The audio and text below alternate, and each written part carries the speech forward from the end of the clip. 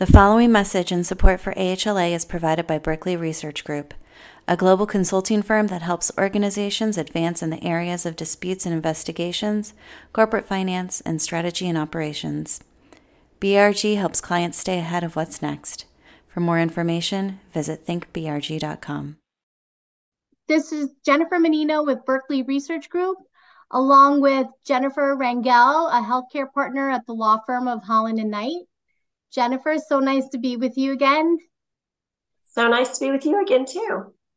So we had an insightful conversation during the last quarter last year. I think it was December 2022. And now here we are in the first quarter, 2023. Happy New Year. And curious, Jennifer, on what you're seeing in the market and what are you seeing private equity focusing on versus where strategics or strategic buyers are spending their time? That's a great question.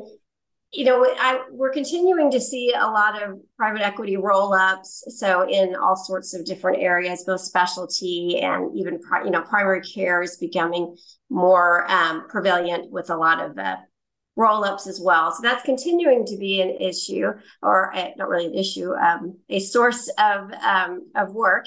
And then I think we're also seeing a lot of activity in the innovation and digital health space. I was just on a call today with a more strategic investor client, and that was their primary focus. And so we're seeing a lot of activity both in telehealth, but also in other areas where digital health and more innovation kind of intersect. You know, things focus more on value-based care and expansions of how people can provide services in kind of new and different ways and really address the whole patient or whole individual's health overall and kind of manage that, which is important for everyone's viewpoint. I mean, payers are interested in that, so I'm seeing activity there, but also certainly providers. And then we're seeing just the technology space that's really starting to focus more and more in this area.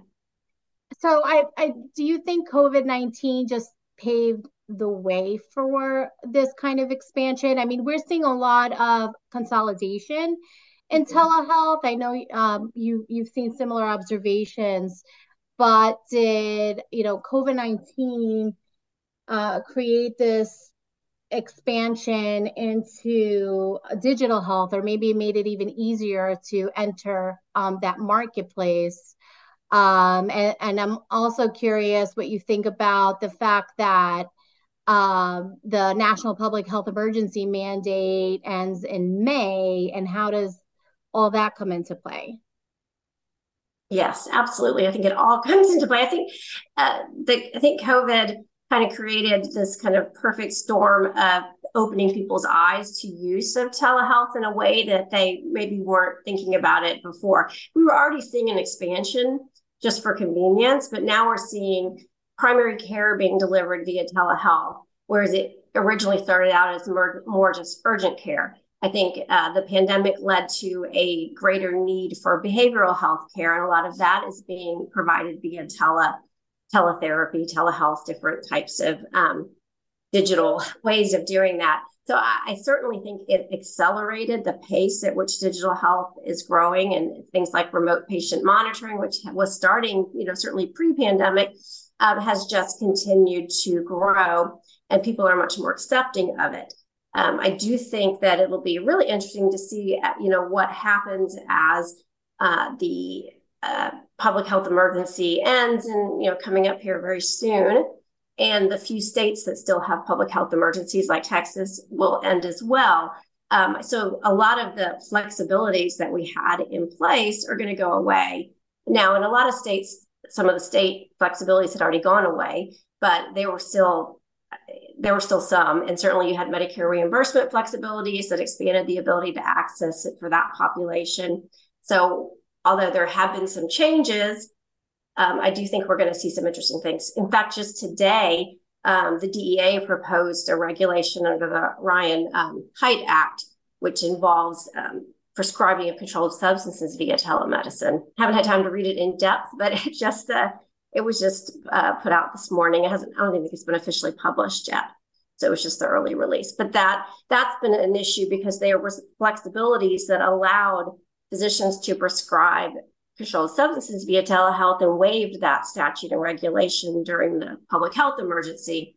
But with that ending, now this regulation is aimed at kind of looking at, well, what do we do about people who started their relationship via telehealth and there was no in-person visit, which is typically required under the statute. So that's one instance where they're trying to kind of address the time frame of the public health emergency and then figure out, well, what do we do about it going forward while we're trying to kind of balance the concerns over prescribing of controlled substances and fraud and abuse concerns with wanting to allow flexibilities where it really is there's a medical need for doing so. Right. I mean, I was kind of thinking through with Amazon Clinic being a big player. Yes. How, what does the competition look like? How does that space look like? Are health systems making these kind of investments in digital health? Is it private equity looking for these kind of investments? It seems that it's a game changer with Amazon Clinic being in the market now. Yes, with the Amazon acquisition was really interesting because I think what we're seeing is more and more, retailers, whether they're online or not, really getting into the healthcare space. And there's been so many, very strategic acquisitions towards the end of last year that I think will just continue. I don't think it's just online retailers or large big box stores that are looking at these sorts of things. Certainly we're seeing strategic investments. I think we're seeing certainly health systems are very interested in digital health. There's been some kind of smaller partnerships I've seen where they've really kind of gotten involved with looking at things like primary care via telehealth. I was talking just very recently to a client that they are focused on staffing in rural hospitals and on Indian reservations. And what they do is they kind of do locum tenens, but via telehealth, which was kind of very interesting. Basically, they're able to reach areas that you may not be able to reach otherwise. Oh, that's interesting. I'm wondering where compliance will go as far as like establishing compliance programs, but then how's the government actually going to regulate this virtual environment versus, the physical environments? Yeah, I think that's a really interesting question. And it'll be interesting to see how compliance evolves in this kind of new electronic digital field.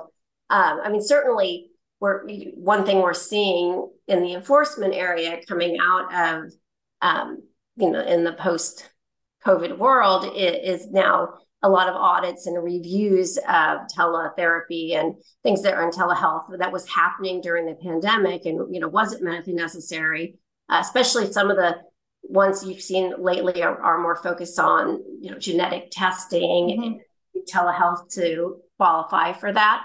So I think we'll continue to see enforcement as we always do with anything kind of new and emerging. But I do think it takes time to kind of figure out how to approach it. So it's definitely, there's going to be a learning curve.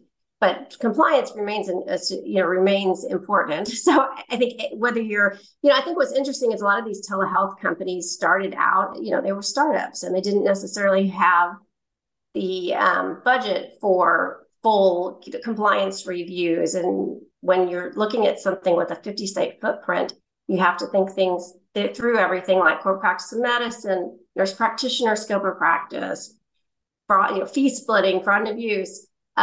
It's a lot. And I think that oftentimes they wait until they get to get enough funding to be able to undertake that review. So I think there's a lot of risk in that time period from the startup phase till they can actually really be sure they're in full compliance, which is, certainly fraught with risk. But is there a baseline? I'm sure anyone who listens to this podcast, they'll fall between the range of startup, having grown the startup, or being a more sophisticated model. Is there a baseline that they need to be concerned with, not only from a regulatory perspective, but even from an investor perspective, right?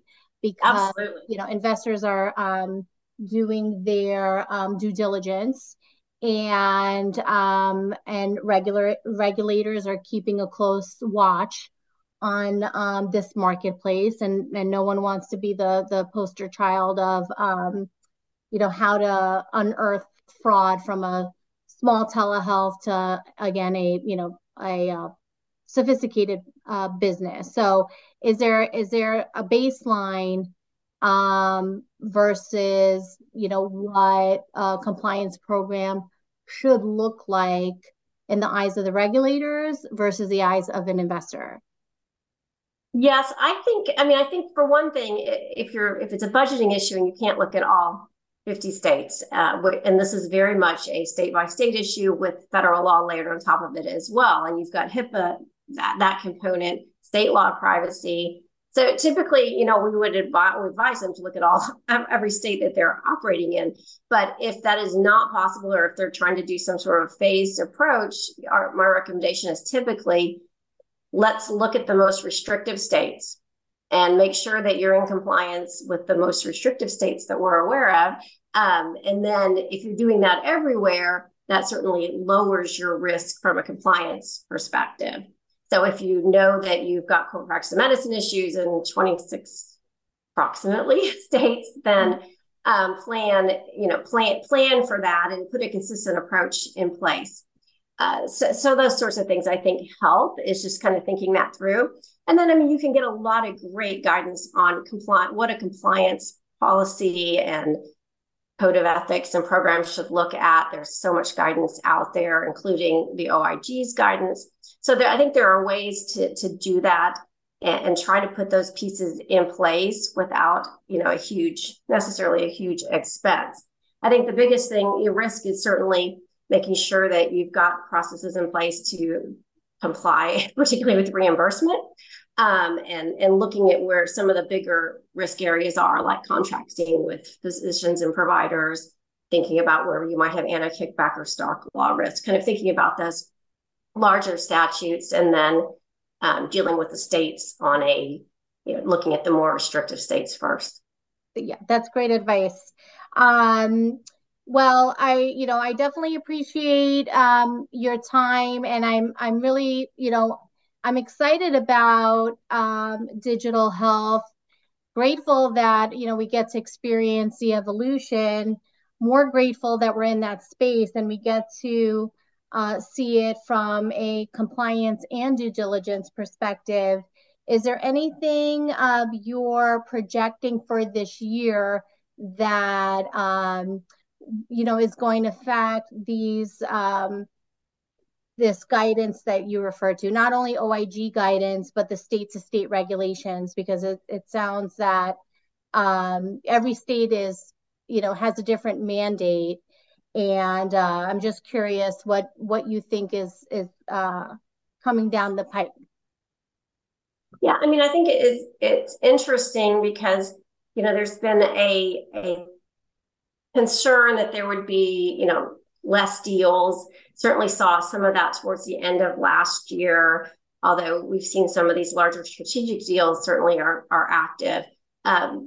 This year so far, and we're nearing the end of February, it's been pretty active in my world. I've seen more transactions picking up than we anticipated. And I do think they're in a wide range of things, from just add-on transactions to more strategic transactions. I think I'm still seeing private equity looking closely at digital health too, as well as kind of continuing to grow, their networks they're already working in. So I think that'll continue. I don't know. It'd be interesting to see what happens, because I think that it hasn't really played out, at least in my experience, in my little world, the way that we were concerned it would. So certainly I'm still seeing deal activity and a lot of interest. I do think, though, because of the compliance world, enforcement risk, when there's a kind of more of a slowdown in the economy, I do think that investors are being very cautious and thoughtful in their investments, and they are looking very closely at compliance. They're doing careful diligence and really thinking through, I think, an investment and how does it fit with their company. If they're, for an institutional client, they might be looking to expand into new lines of business. I think they're trying to be very thoughtful in that. And I think, so I do think that diligence is becoming, it's always been important, but it just certainly takes on, more careful importance, and depending on the market and when you're given the overall concerns with enforcement. Yeah, I think we're seeing similar trends on the due diligence side, from financial, regulatory, and even with the investigations that we do. We're seeing a lot of activity in roll-ups, longer timeline on new platforms. And I think it's just, the sign of the times this year, where not to say that there wasn't a mindful approach before, but we don't just see a big rush to close, and definitely a focus in that post-merger integration, again, from a compliance perspective. And I know that our teams, legal and regulatory and investigations work closely together. I appreciate your time, Jennifer Rangel of Holland & Knight. It's always a great pleasure to speak to you and hear your insights. Thank you so much.